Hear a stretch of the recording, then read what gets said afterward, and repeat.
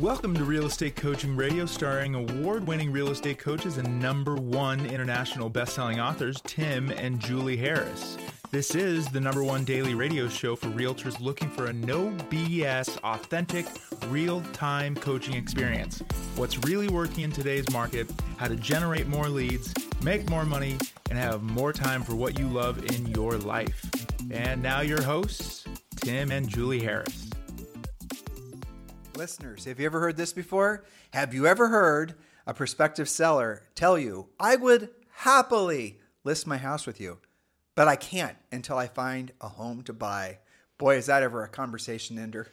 Yeah, I would list my home, but where's all the inventory? Sellers can go online. They're searching all the time. Everything they see is pending. There's not a whole lot popping up. I would give you my listing, but where am I going to go? Now, here's the thing. With record low inventory nationwide, realtors seem to be hearing the same thing day in and day out, which we just said. I'd move, but where would I go? For most agents, unfortunately, that's the end of the conversation, simultaneously ending the possibility of taking a new listing as well as facilitating that buyer side. After all, nationwide inventory is at all-time lows, and according to Altos research, it bubbles up between 400,000 and 500,000 actives. When you take the pendings out, we're still at least 1 million listings shy of being in a balanced market. Okay, does not include all new construction, #1, but Yep. #2, here's something I want you guys to keep in mind.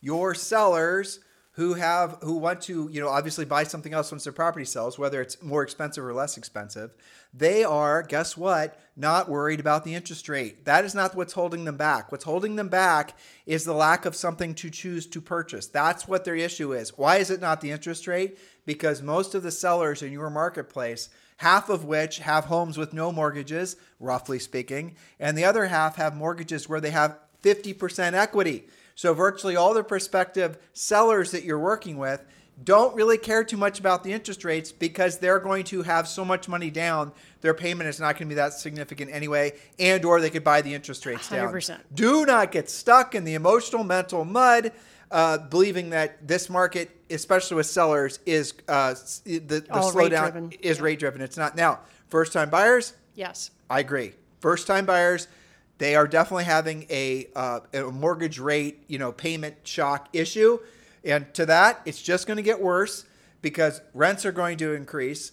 So all the while they're hoping and praying that mortgage rates decrease, their rents are going to increase. And a lot of times those first-time buyer types are going to be stuck in a long-term renting cycle, spiral, which can last their lifetime. So we've done lots of podcasts on that, how to present to those types of folks so that they can essentially move themselves out of payment shock and into the reality that housing is expensive and it's not getting cheaper. You might as well own it, own the house yourself versus basically renting it. But again, with regards to the first-time buyer question, right. But this podcast we're really focusing on, I would list with you, but I'm not convinced that there's anything to buy. I'm not going to sell it just to be homeless.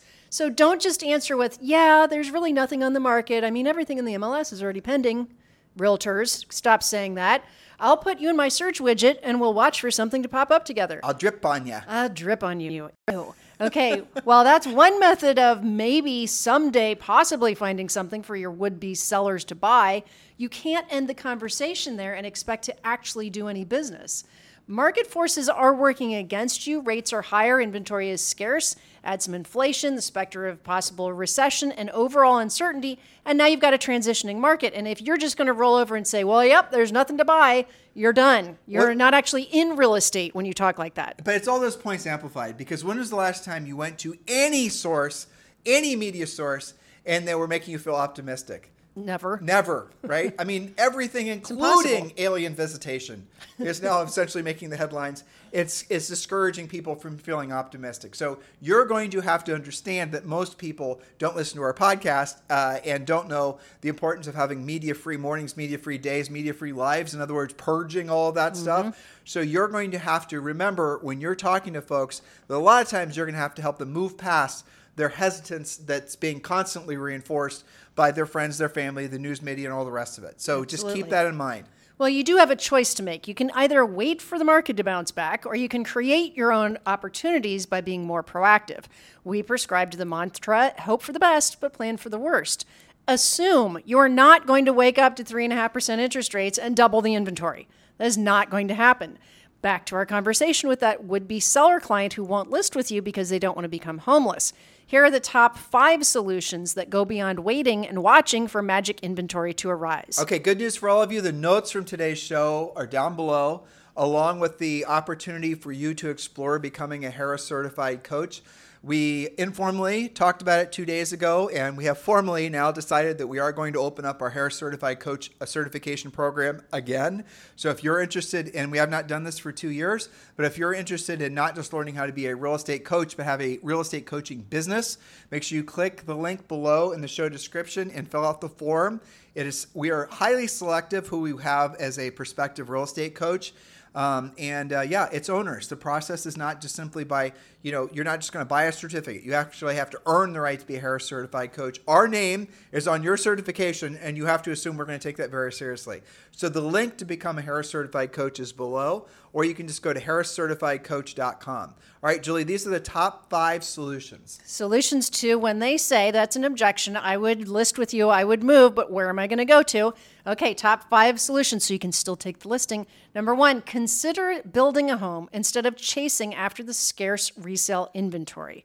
There are several advantages to this option. First, many builders are buying down interest rates and using their in-house financing. The buyer can lock in a better rate this way, thus giving them lower payments. Next advantage, the house is new. No rehab for them and no inspection nightmares for you. It's all good. Your client can get their home on the market a couple of months prior to the completion and not have to move twice. And finally, when your client builds, they aren't having to compete in a bidding war. It's all good. Now, your points were mostly geared towards production builders. Yes. But if you're not having a market with a lot of production builders, the big, Epcons and, I'm thinking MI and KB Homes and all the those big guys. ones, right? Yeah. That's fine. Just go to a builder. In most of the country, there are builders that build 1s and 2s and 3s houses here and there on your land. Align yourself with those guys. You can have the same result. Very well put.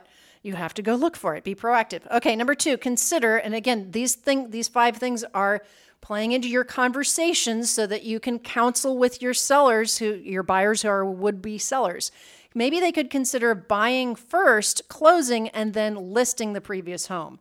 Don't assume that your buyer seller prospects won't or can't utilize this option. They may have a down payment saved that's not actually in their home equity. They might use a bridge loan to borrow their equity, close on the next home, and then sell the old one. You don't know if you don't ask. The advantage is that your client can make a non-contingent offer, secure their home, and deal with their old house later. Make sure that you know lenders who offer bridge loans and understand how to explain this option. There's a lot of those out there. You should at least run it up the flagpole and see if it makes sense. But a lot of people can purchase their next home without actually having to sell their present one. Mm-hmm. And the underlying point of Julie's point number 2 there was don't assume that your perspectives on finances and risk is the same as theirs, because you're not going to approach the prospective seller about purchasing something with all their options. So let them know you have several choices on how we can move forward, Mr. Seller. Here's 1, here's 2, here's 3, here's 4.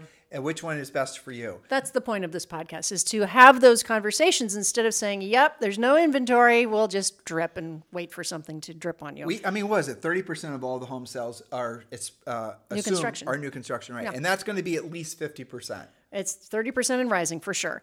Okay, so number 3, and so some of these 5 possibilities, it also goes to how the seller's mindset is. Are they somebody that has no problem buying first and then selling second? Are they a little bit more risk adverse? So this number 3 goes to that point. Consider selling first, then renting for a while and taking time to look for the right home.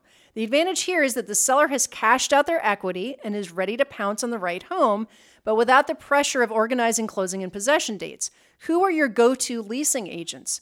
Consider both traditional rentals, short-term vacation rentals that may consider a lease, as well as apartment complexes. Many have some great amenities that could work for a short or longer-term lease while you help your client find the right home to buy. Again, you don't know if you don't run it up the flagpole, do you? Okay, number 4, consider getting the seller's home on the market now, but make the acceptance of an offer contingent on seller finding suitable housing. The buyer will probably want a specific time frame, but you can usually get 90 to 120 days to secure the next home for your seller who is now a buyer. Many buyers in today's market are just anxious to find the right home and will be flexible with the seller's situation. It's still, in most places, a seller's market. The advantage to your client is that they won't have to move twice, and you've negotiated for them enough time to look for the next place.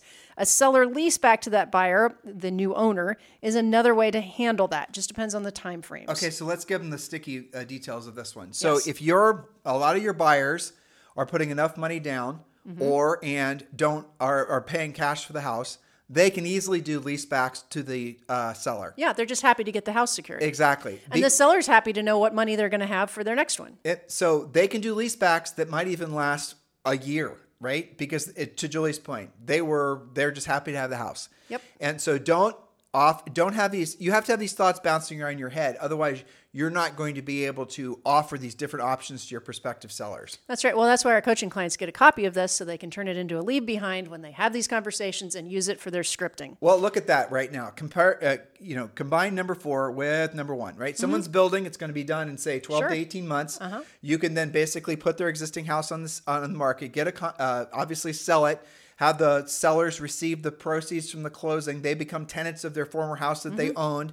The lease is written in such a way that they only have to move once from their existing house to their new construction house. You can do these types of things in this market. You just have to open your mind to the possibilities. Well, another version of that is simply punching out the closing date to be 90 days instead of 30 days. You could work it that way as well. Well, no one's ever. I like to have it closed, but No one's ever going to do that in my marketplace. Okay, how many of you are selling properties in areas where there's second and third homes?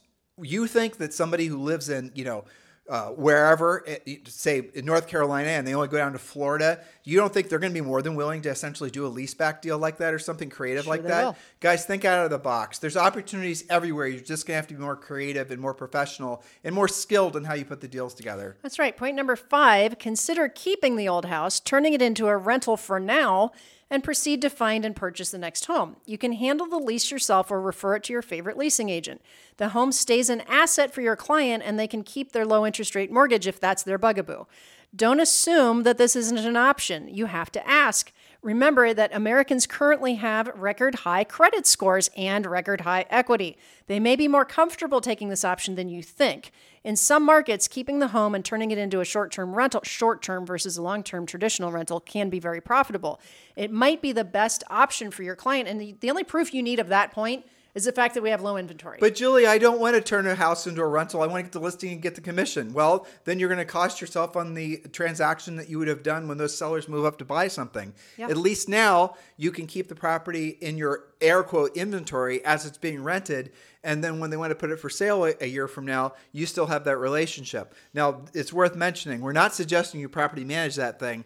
We're suggesting that you just rent it and then you let the owner manage it. And not if you Unless you are a property manager, then go for it. If you have a good quality tenant that you're putting in there and you're using something super simple like Buildium, guess what? Not a lot of management's necessary. It manages itself. Exactly. Okay, so those were the top five solutions. What's the bottom line? You can't just wait around for listings to appear for your seller prospects who have to buy. Be proactive with different solutions that could work for them, or combine some of these solutions. You'll have more transactions and they'll value your expertise, netting you both current business as well as future repeat and referral business. This is very much you being the problem solver, which I realize you guys, going through hot sellers market for years and years and years, the only solution you were is making sure that your bid won whenever possible. It's not your fault that you don't have these thoughts naturally in your head, but it will be your thought. It will be your fault if you don't get some solutions out there for people who really would move. I mean, how many people do you run across day in and day out who say, I would love to move. I want more space. I need a better school district. I need more bedrooms. I want a bigger backyard, but I can't find it. Or they're going to say, I know I'm going to move when Sally graduates from high school in the next 2 years. But they'd actually, maybe now they stumble across something that is going to be, say, a new construction house that meets the criteria of what they wanted to move to or whatever. So they can move they can move that process forward. Sally can still graduate from the same high school. Nothing has to change there. You just have to be more creative in how you're going to make these transactions. Think out of the box. The lack of inventory is going to cure itself over time. There's a big, the thesis is that all these people are locked into long-term low interest rates, and that's the reason they're not putting their houses for sale. I think that's true, but a very minority of people are actually thinking like that. The real issue is the lack of inventory. People right now would be buying and selling if there's more homes for sale. There's going to become more homes for sale because all the people that are essentially, it's a pent up. You and I used to call it during the housing bust. We called it the constipated python. Right. Because the number of foreclosures and all these things that were stuck in the pipeline. Right. Yeah. Exactly. We called it the constipated python because we thought it was kind of funny and gross, frankly. You always like gross. Well, but that's what it kind of feels like now. Yeah. I mean, there are a lot of people have taken themselves out of the market, aren't putting their homes for sale, but all the natural sort of life events are going to catch up with them, and they're going to end up having to sell the house. This is why builders are ecstatic. This is why builder sentiment is through the roof. They're building more, there's more permits. You know, all you need to know is the demand side. You guys know that because you still have, I think it's something like 40% of recent sales were a competitive bidding situation. You don't have that when demand is low. Well, what's more powerful?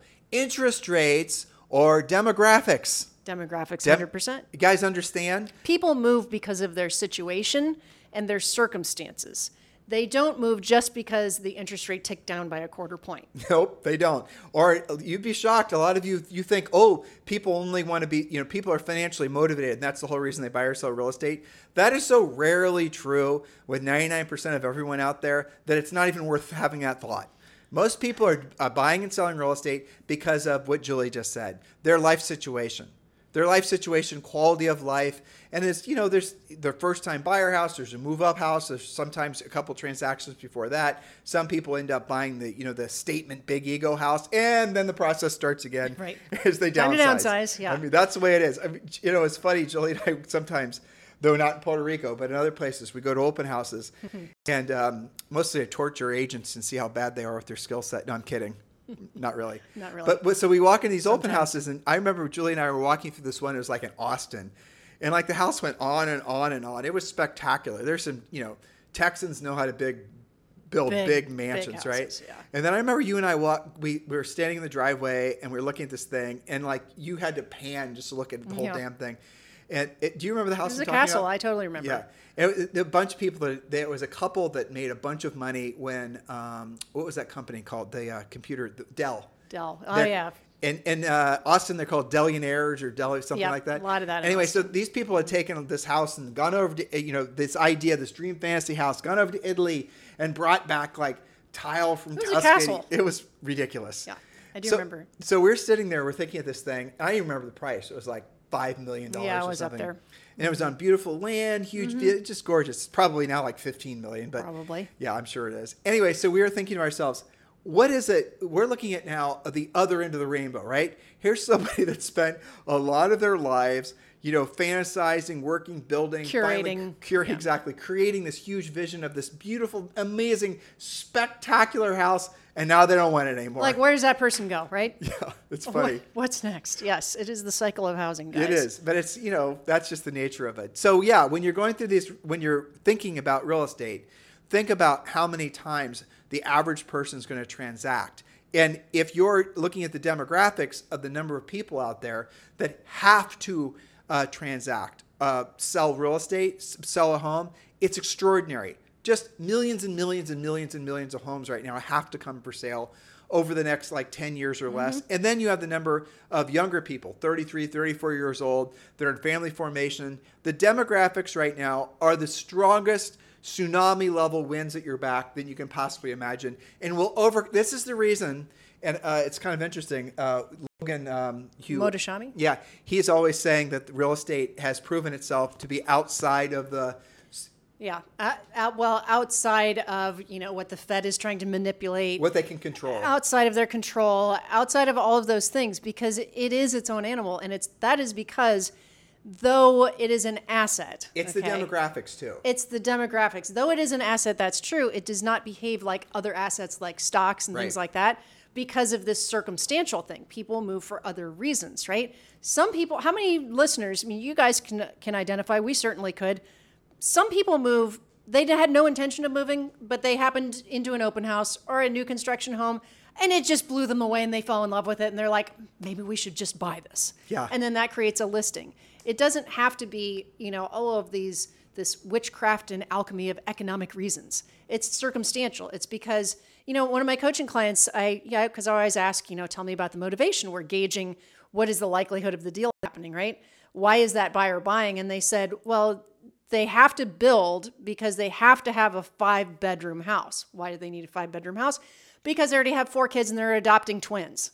That is a circumstantial reason that is independent of interest rates. Did you say 5 kids and they're adopting 2 more? They have 4 and they're getting 2 more. How many kids were in the Brady Bunch? I don't think it was that many. I think it was 6. I don't know. But, lots of bedrooms. You need bedrooms, right? So that's a motivating factor that is independent of all of these greater factors that everybody likes to predict. And, now that rates are higher, nobody's going to move. None of this.